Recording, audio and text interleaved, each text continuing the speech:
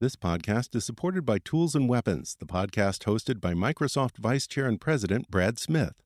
Each episode features insight you won't find anywhere else from the center of the conversation surrounding emerging technologies like AI. Right now on the podcast, you can hear a special episode where Brad Smith lays out Microsoft's vision for a vibrant marketplace driving the new AI economy. To hear more, follow or subscribe to Tools and Weapons with Brad Smith wherever you get your podcasts. Rocket Lab's next reusable rocket can handle an 8-ton payload. Apple's next iPhone could feature a smaller notch and larger battery. And talking of Apple, the company reopens all 270 of its US stores. This is your Daily Tech Briefing, the morning edition. It's Tuesday, March 2nd. From Engadget, I'm Matt Smith.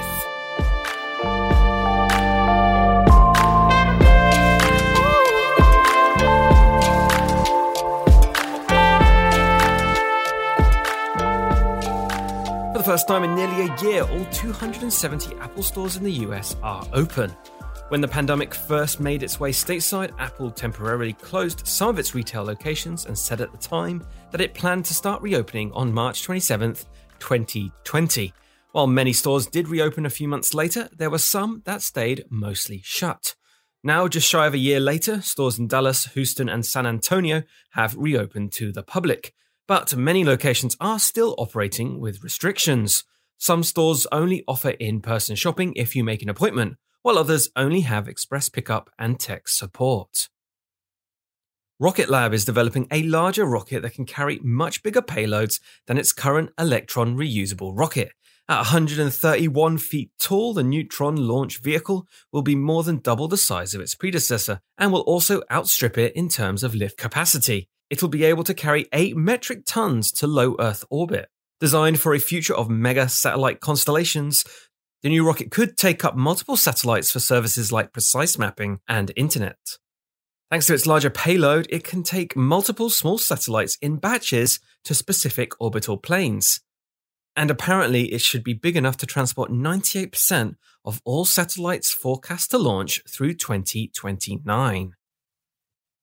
Back to Apple, and analyst Ming-Chi Kuo says the company will release 4 iPhone models in 2021, coming in the same sizes as the 2020 lineup. Yes, that means the mini variant may stick around for at least another year. The main upgrades, besides already rumored energy-efficient screens and better cameras, could include bigger batteries and smaller display cutouts. Alas, Kuo said the iPhone won't be moving to USB-C connectors in 2021. And that is your Tuesday morning tech briefing. Catch up on all the full stories and the very latest news at Engadget.com. Got feedback for us? Send it along to tma@engadget.com. Thanks for listening, and I'll be back tomorrow.